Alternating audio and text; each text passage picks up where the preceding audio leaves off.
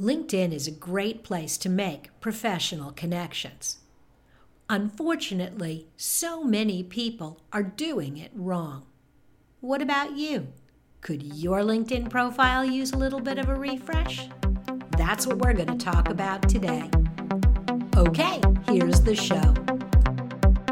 Welcome to More Than a Few Words, a marketing conversation for business owners. MTFW is part of the digital toolbox from Roundpeg, and this is your host, Lorraine Ball. And today I want to talk to you about shaping up your LinkedIn profile. Our guest, Tara Fitness, is a digital marketer specializing in email marketing and LinkedIn lead generation for B2B brands. She is currently studying for a Master's of Communication at Deakin University in Melbourne, Australia, and she's recently launched a digital marketing agency. Tara, welcome to the show. Thanks for having me. Tara, I am so excited to talk about LinkedIn because especially recently, I think as more people are working from home and they can't get out and physically network, they're doing more on LinkedIn. And unfortunately, I think a lot of them are doing it wrong. Absolutely. Unfortunately, they really are. And there's some really quick tips that you can take on board, make a couple of changes and really elevate your LinkedIn profile compared to most other profiles on the network. Okay, so let's dive in. What do you think are the three most important features in someone's LinkedIn profile and why? So the most important thing on a LinkedIn profile is the profile picture. So remember, LinkedIn it's not Facebook, it's not Instagram. It's not something where you can put a picture where you're out partying or you put a picture of your favorite car. What you want on LinkedIn is a quality headshot, quality photo of you smiling, something that shows that you're a real person. That's really important because on LinkedIn, people want to connect with other people, and having a quality profile picture is going to show them that you're a real person, you exist, and you're welcome to have conversations with people. So that's the first part. I totally agree with you that the LinkedIn picture is important. Is a professional photo shows a certain amount of respect for the other people on the platform, just like you would if you were going to a networking event. You wouldn't show up in floppy sandals and a beat up t-shirt.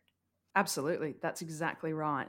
And it shows that you're there to do business, or Mhm. or on the flip side that you're there to get a job, because really they're the two things that you're looking to do on LinkedIn.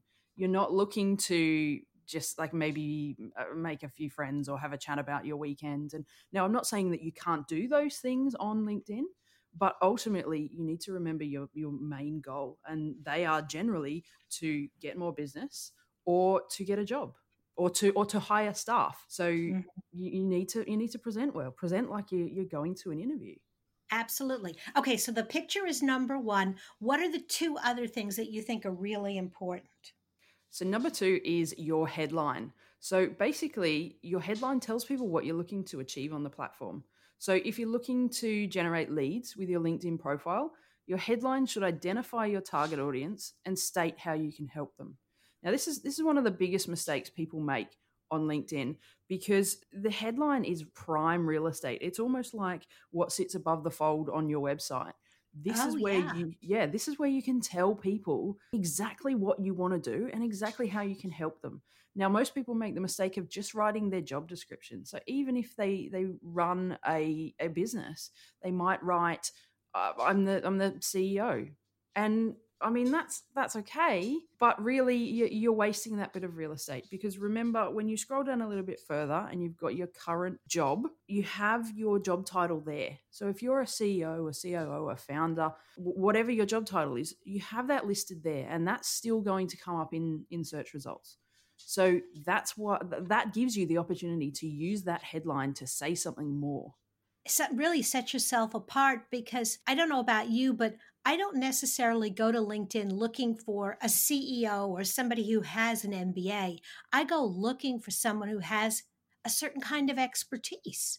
Absolutely. You go looking for someone who can help you with whatever it is that you're looking to achieve right now. And I can't tell. Like, I mean, for example, my job title is Chief Operations Officer of a digital marketing agency. That could be anything.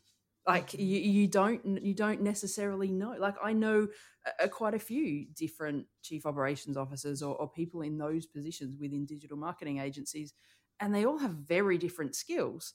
Whereas if I write something along the lines of, like you said in the beginning, I help people in the business to business space generate leads and build email marketing systems. So it really defines who you are and how you can help people. Absolutely. Absolutely. So we've got the picture, we've got that headline. What else is important? So number 3, I think this might be a little bit controversial because I think most people would say it's either the banner image or your current role. But personally, I think it's the about section, and many people don't use it the right way. So when you go and have a look at the about sections, I mean, firstly, a lot of people don't use it at all, which is a major mistake. But then the people who do use it, I guarantee 90% of the ones that you open, 90% of the profiles, they will start with I. And now go and have a look at your profile now. And if it starts with I, you need to fix it. Because when you're reading through someone's LinkedIn profile, yes, it's important to talk about what you do, but try and put yourself in the place of someone who is looking for your service, who is looking for your support. Mm-hmm. They don't necessarily care about what you have, what you've done. They care about what you can do for them. So that's the way that I start all of my about pages. I write them like a mini sales letter. That's how I use the about section. And if you're doing that, then you're really using that about section to your advantage. So I don't know that I start with the word I, but I don't know that mine is as good a sales letter as it should be. So I guess I've got some homework. Absolutely. Yeah, I think, and that's probably just the easiest trick to go and have a look. And if it starts with I or anything like that, think about switching it around and just writing it from the perspective of how I can help you. And you can still say the same things. You can talk about your experience. I'm not saying don't talk about who you are and what you've done and what you can achieve, but I am saying change the tense, change the perspective to talking about the person who's reading it, not about yourself. You know, it's so funny because I pound that into the head of every one of my web clients, and I never thought about how important it was to do that on LinkedIn as well. It really is. And that's exactly right. Like if you take that strategy that you use with your website and you use it in the about section, then you're winning. Absolutely. This is all fabulous information. But before I let you go, I want to be sure that we kind of go beyond optimizing the profile. You've got your profile optimized. Now what? So there's 3 key points that you need to take away once you've updated your profile. First thing is you need to engage on the feed. So this doesn't mean that you have to be posting tons of content. All you need to do is jump on, maybe it's for 10, 15 minutes a day, or even like once a week for an hour, and just scroll through your feed and engage. Make some comments, like a few posts, start some conversations with the people on the feed. So that's the first point. The second thing is seek out new connections and start conversations. So while you're engaging on the feed, anyone who writes something great, send them a connection request. But when you do it, send them a message saying, "Hi, John, I saw you on Mary's post. Great comment. Would you like to connect?" So that gives you the opportunity to first gain a new connection and second, start a conversation with that person. And that's going to continue building your network. So those two kind of go hand in hand. But the third thing is slightly different. And this is very important in terms of if you are if you're running your own business or if you're providing products or services to other people, what you want to be doing is actively pursuing recommendations and endorsements. Mm-hmm. So if you scroll down, you may not even have seen it on your profile, but there is a section for skills and endorsements and recommendations. When you work with people, ask them to go and write you a recommendation, because that thing there will really make you stand out on the platform. I mean, even myself, I don't have many recommendations on LinkedIn right now. I will admit I haven't been actively pursuing those recommendations, so I need to take some of my own advice.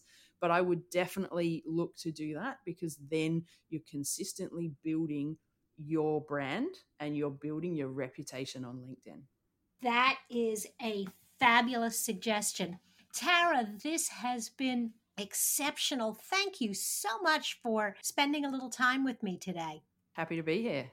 I'm going to encourage everyone, when they're done listening, you really should hop over to tarafitness.com.au and learn a little bit more about Tara and about her company, 27 Letters. And I'm guessing they should also look for you on LinkedIn. Absolutely. Send me a connection request. I would be happy to accept. Awesome. Thank you again. If you've enjoyed today's conversation, be sure to look for more resources in our digital toolbox at digitaltoolboxin.com.